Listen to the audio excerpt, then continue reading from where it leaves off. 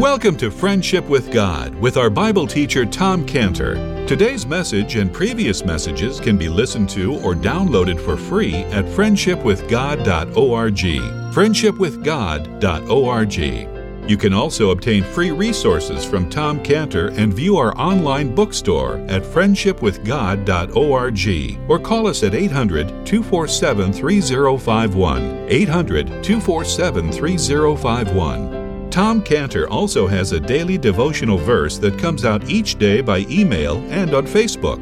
To receive this small daily devotional verse that Tom Cantor puts out, you can sign up at friendshipwithgod.org, friendshipwithgod.org, or find Tom Cantor on Facebook by searching for Tom Cantor and Friendship with God. Now, here is our Bible teacher, Tom Cantor. And this is the description of Hebrews 12. Hebrews 12:1. Hebrews 12:1, which says, "Wherefore, seeing," he wants you to see this, "seeing we also are compassed about with so great a cloud of witnesses, let us lay aside every weight and the sin which doth so easily beset us, run with patience the race that is set before us." What he's saying there is that, look, I don't know how to say it. I swim, so I swim a lot of mornings. So I swim, and I kind of swim, and move my 100 laps, But if somebody's there watching me, I swim faster. Because I watch my time. I said, well, look at that. I finished 3 minutes faster, This is the point of this verse, is it's saying, look, you're swimming, but you're being watched. You're being watched by a lot of people here, so get rid of that sin. Don't let that sin stay around there. Okay, so the question is, how would our lives be different if we saw our lives as a city that's set on a hill that can't be hid? It reminds me of a long time ago, decades ago, where an enemy we had an internal enemy in our company, and who got copies of all of our emails, and then to hurt us, gave them to the local newspaper that printed some of them. And so all of a sudden, we got the newspaper. We're shocked to read these emails, and that never should have been written. And I remember, as I was reading them, saying to myself, "Did we really write that? How could we have written that?" Now, from that experience, that we tell everybody, we start telling everybody, and we tell today, don't ever write an email that you wouldn't feel comfortable about seeing on the front page of the newspaper, because that's what we did. And we tell our staff all of that. And that experience changed us as a company, and it made our company to see itself as a city that is set on a hill that cannot be hid. Now, the Bible describes the city, this concept of the city that's set on a hill that cannot be hid, in 1 Corinthians 4:9. 1 Corinthians 4:9. 1 Corinthians 4:9 says, "We are a spectacle unto the world, and to angels, and to men." Now, it's very interesting that the word spectacle in 1 Corinthians 4:9 is the Greek word theatron, which is where we get our word theater from. So it's interesting. At Scanobitis Ducati, we have a big auditorium. It seats 2,000 people. And the lighting is set up kind of strange, because when you're on the stage there and the lights are in your face, and they make the audience dark. You know that, Jose Luis, And they make the audience dark. You can't see anyone in the audience. And it's very strange, because you don't know who you're talking to. Darkness is what you're doing. It's very strange. Anyway, and if you don't know it, there might be 2,000 people out there, or there might be no one out there, because you can't see anyone.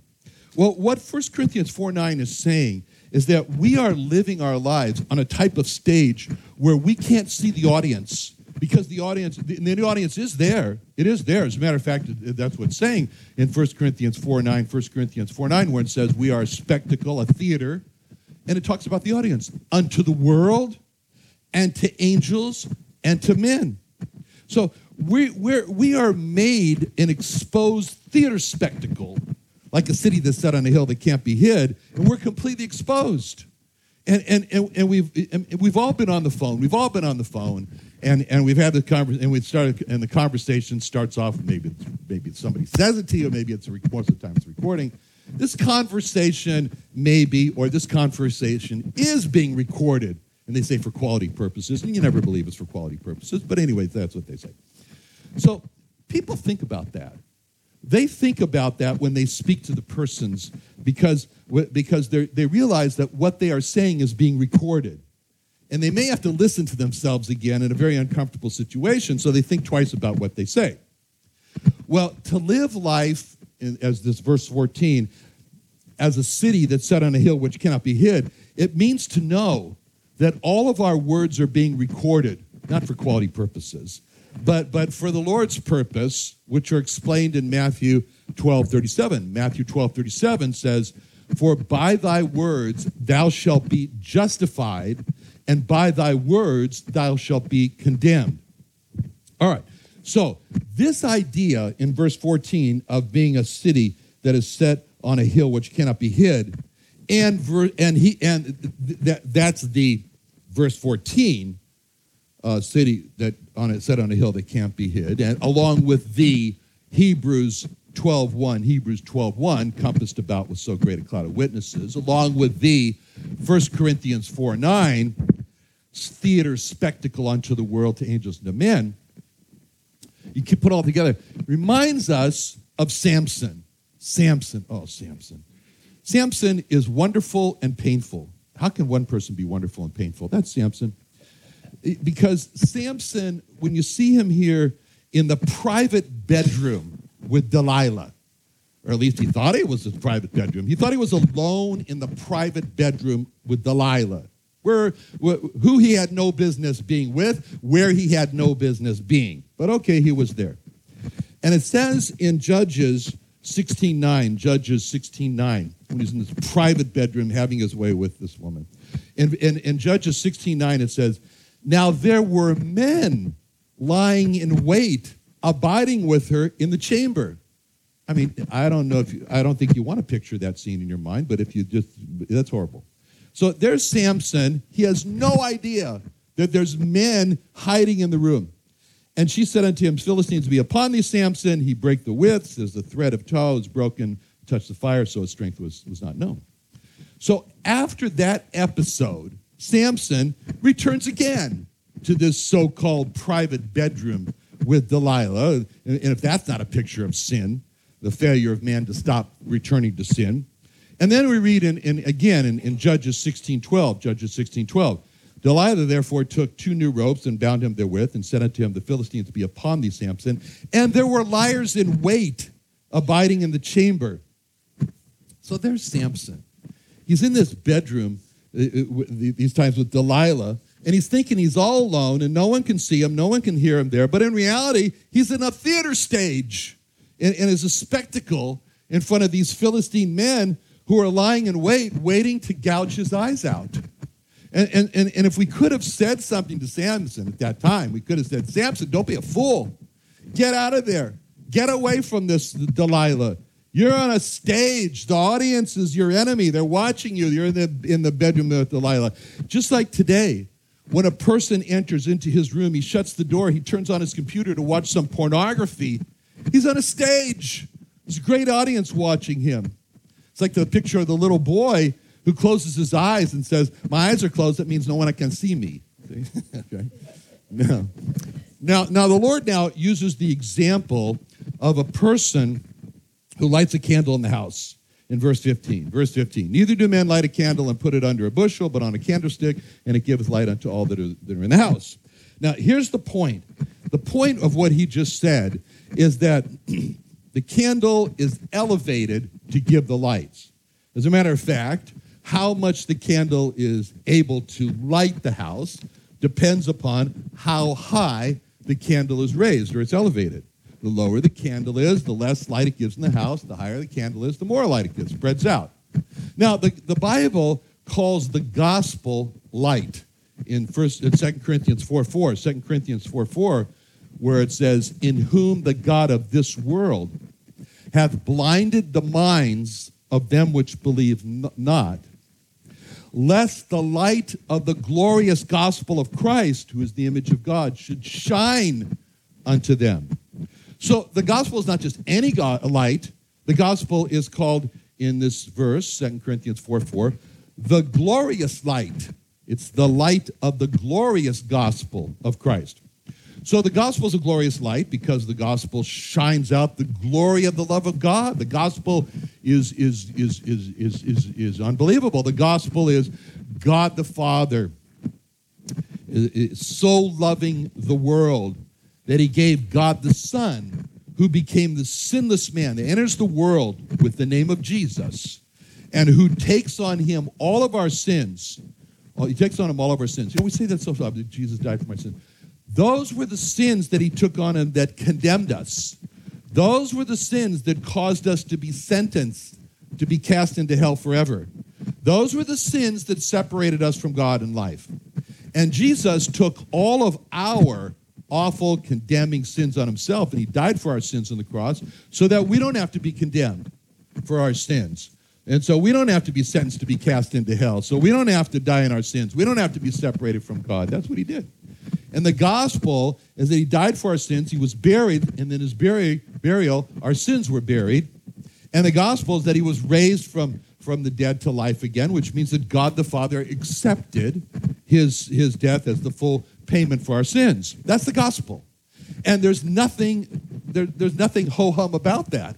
That gospel is a light that guides sinners to salvation from their sins, and the gospel, therefore, is a glorious light.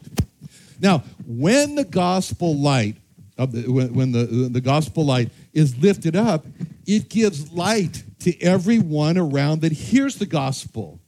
And last week I had this opportunity to lift up the glorious light of the gospel, and it all started on Tuesday morning, when I was on a crowded Volaris flight with 174 passengers on it from Tijuana to Loreto. And I had to take the middle seat, which for my dimensions is not the seat I like. But the Lord put me in the middle seat of that flight because that seat, why did he put me in the middle seat of that flight? Because that seat was right in the middle of a Jewish couple who were not sitting together. They had the most, because they were hoping no one would sit in that middle seat. And they were certainly hoping that no one large would sit in that middle seat. And there I was, in that middle seat between them. And so I wanted to establish a relationship with them, and we got to know each other, and especially the Jewish woman got to know my jacket very well because it kept encroaching on her space, and for the hour-and-a-half flight, she kept pushing my jacket over to my side. Okay, now, I didn't give the gospel of the glorious light to them because I invited them to come to my house in Loreto for dinner, where I was planning to give them the gospel. And I was disappointed that they didn't come. They didn't come for dinner. They didn't come for the dinner. In fact, didn't even answer the phone. Hey, it's whatever. So, all right, okay. Oh, okay, I missed the opportunity. So now I planned on coming back from Loreto to Tijuana on Friday, a couple days ago. But there were no seats available. So I had to book a flight on Alaska Airlines that went through Los Angeles. But as I was leaving the house, I got delayed in getting to the airport. And what happened is I got there too late, and they wouldn't let me on the plane. And I argued there. I argued with Marcos, who worked at the desk, and I see him all the time. And I said, "Look, Marcos, there's still time to let me on the plane." And he says to me, "Senor Thomas," he says, "Senor Thomas, we have 130 people on this Alaska Airlines flight. They all made it here on time," he said. "And the door is closing now, and we're not going to keep it open for you. This is an international flight. You needed to be here an hour in advance, not 30 minutes. So I went home to Loreto, and I made a new reservation on another crowded 174-passenger Volaris flight from Loreto to Tijuana. And I chose the seat online that I wanted. But there was I hesitated and right on the computer screen, someone grabbed the seat I wanted on this 174 passenger flight, and I was angry about that. So I got another seat, and this again a middle seat on this 174 passenger plane. And when I got on the plane, who do you think I was seated between? That same Jewish couple. And during the flight, I was thinking about how God, out of all 174 seats, put me back in the middle of this, in between the Jewish couple. And it was like God said to me, isn't there some unfinished business that you need to take care of? And I said, oh, yeah, that's right, there is. There is the lifting up of the 2 Corinthians 4:4, glorious gospel, that I didn't proclaim. So I did, lifted up the gospel. But across the aisle from us, there was a man looking at me and listening to the gospel. And so the light shined on him and 2 rows of seats around us. Now, later on Saturday, I was reviewing what happened. It was kind of something to think about. And when the first flight I wanted, which was the Calafia flight, was all booked up, the Lord was saying to me, no, you're not supposed to be on this Friday flight. I got another flight for you to be on. And then when I made the reservation on Alaska Airlines going to L.A. and got there too late, that was the Lord saying, no, you're not supposed to be on this flight. I have another flight for you. And I was arguing with poor Marcus there to let me on the flight, and I felt like Balaam arguing with the donkey, And then when I chose the middle seat that I wanted, and just waiting a little bit, someone jumped in and grabbed it in front of me. That was the Lord saying, no, you're not supposed to be in that seat. I have another seat for you to be in. And all that happened because the Lord wanted the glorious light of his gospel to be proclaimed to that Jewish couple and everyone else who went around within earshot. And that's what happened. Whenever we tell out the glorious gospel, the light, what we're doing is verse 15. Put it on a candlestick, and it giveth light unto all that are in the house. Now, that doesn't mean that everybody that hears the glorious light of the gospel is going to benefit from it, is going to be saved, because each person has only themselves to thank for whether they are saved or lost, because each person determines himself, only him, if he's going to be saved by the gospel, and the best or not. And the best picture of this is the picture of Israel and the Gentiles. One of the most wonderful titles of the Lord Jesus Christ is a title in Isaiah 60, verse 1. Isaiah 60, verse 1, where God calls Israel and says, in Isaiah 60, verse 1, arise, shine, for thy light is come, and the glory of the Lord is risen upon thee. When God called Israel to turn to him, he said, get up, your light, the light of Israel is come. Okay? And this is what it says in Isaiah 10:17, Isaiah 10, verse 17, Isaiah 10:17. The light of Israel shall be for a fire, and the Holy One for a flame. So the light of Israel is God's Holy One, which means the light of Israel is the Lord Jesus Christ. He is Israel's light. He is the light of Israel. And when God says in Isaiah 60, verse 1, arise, shine, for thy light has come, God is saying to Israel, get up, your light is come to you. The light of Israel, the Lord Jesus Christ, is come to you. And the Lord explained to Nicodemus how to see the kingdom of God, how to enter into the kingdom of God, he said in John 3:19, this is the condemnation, that light is come into the world, and men love darkness rather than light, because their deeds were evil. For everyone that doeth evil hateth the light, neither cometh to the light, lest his deeds should be reproved. But he that doeth truth cometh to the light, that his deeds may be manifest. Okay.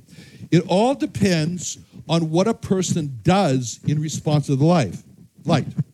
If he turns away from the light, because he loves darkness, doesn't come to the light, then he has determined himself that he will not be saved, that he'll be cast into hell. But if he turns to the light and comes to the Lord Jesus Christ, comes to the glorious light of the gospel of Christ, then he'll be saved. And sadly, Israel did not turn to the light. They did not turn to the light of Israel. They did not turn to their light, as it says in John 1:11. He came unto his own, and his own received him not. But the Gentiles had a different response. And that's in Isaiah 60, verse 3. Isaiah 60, verse 3, where the Lord said, the Gentiles, he was talking to Israel, and he says, the Gentiles shall come to thy light. The Gentiles will come to the light of Israel. And many were saved by the glorious light of the gospel, by the light of Israel. So what we're seeing here is when the Lord said in these things, and then he finishes up in verse 16, let your light so shine before men, he meant be a light to the world, and the light we have comes from being a follower of the Lord Jesus, because the Spirit of Christ is inside of us. That's what it says in Romans 8:9. Romans 8:9, it says, the Spirit of God dwell in you. Now, if any man have not the Spirit of Christ, he is not of his. It means the Lord of light, the light of Israel, is dwelling inside of every follower of the Lord Jesus. And he calls that the light of life, as we saw. And therefore, he can say to them, let your light so shine before men. And what does a person do when they let their light shine before men? Philippians 2:15. Philippians 2:15 describes to us two things a person does to let his light shine.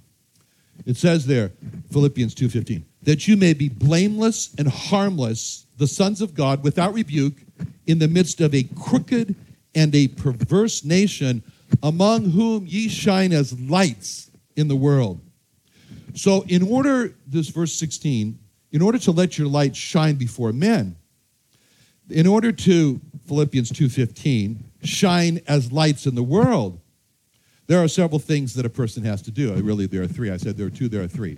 First, the believer must not isolate himself from being in the crooked and perverse world. That means that the believer is not to join a Christian commune in Oregon that has a big fence around it and live off the land and have no contact with the world until he goes to heaven. No.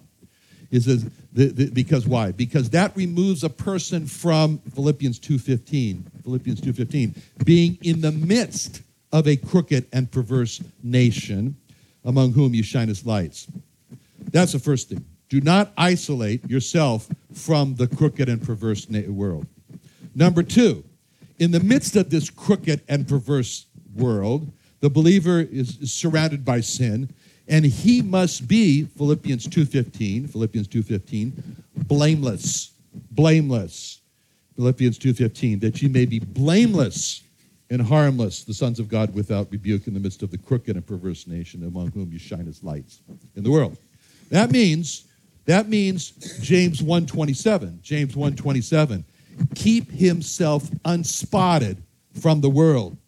If he keeps himself unspotted from the world, then he's going to be blameless.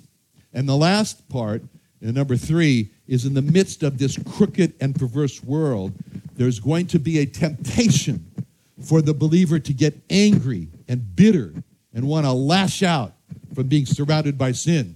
That's why I call Fox News the anger channel, because it'll tell you all the reasons you got to be angry, this person, that person. But if a person develops a cynical and grumpy spirit, if he becomes a threatening person and he loses his cool, then his internal light will not shine. So in order for his light to shine before men, he must be what Philippians 2:15 calls harmless. Philippians 2:15, that ye may be blameless and harmless, the sons of God without rebuke, in the midst of a crooked and perverse nation, among whom you shine as lights in the world.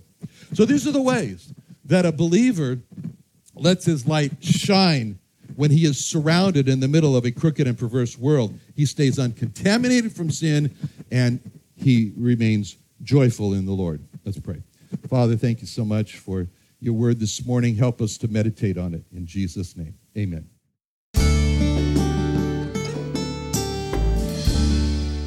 Another wonderful day studying the Bible with our Bible teacher Tom Cantor here on Friendship with God. Don't forget that today's message and previous messages can be listened to and downloaded for free at friendshipwithgod.org.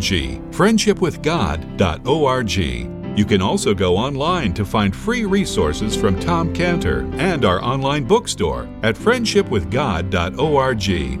You can also find Tom Cantor on Facebook, and you can also go to friendshipwithgod.org and sign up for his daily devotional. Tom Cantor is also the founder of Israel Restoration Ministries. You can visit that website at israelrestorationministries.org. You can write to Tom Cantor at P.O. Box 711330, P.O. Box 711330, Santee, California. Santee, California 92071. Or email Tom Cantor at tomcantor@friendshipwithgod.org. Tom Cantor at friendshipwithgod.org. Or for more information about Tom Cantor and Friendship with God and Israel Restoration Ministries, call us at 800-247-3051. What are you doing Sunday nights? Join Friendship with God radio Bible teacher Tom Cantor of the Friendship with God Fellowship Church every Sunday night at 5:30 p.m. at the Creation and Earth History Museum in Santee, California. Watch and listen live around the world to Tom Cantor Sunday evening on YouTube.com by searching for the Friendship with God Fellowship or by going to our homepage at friendshipwithgod.org.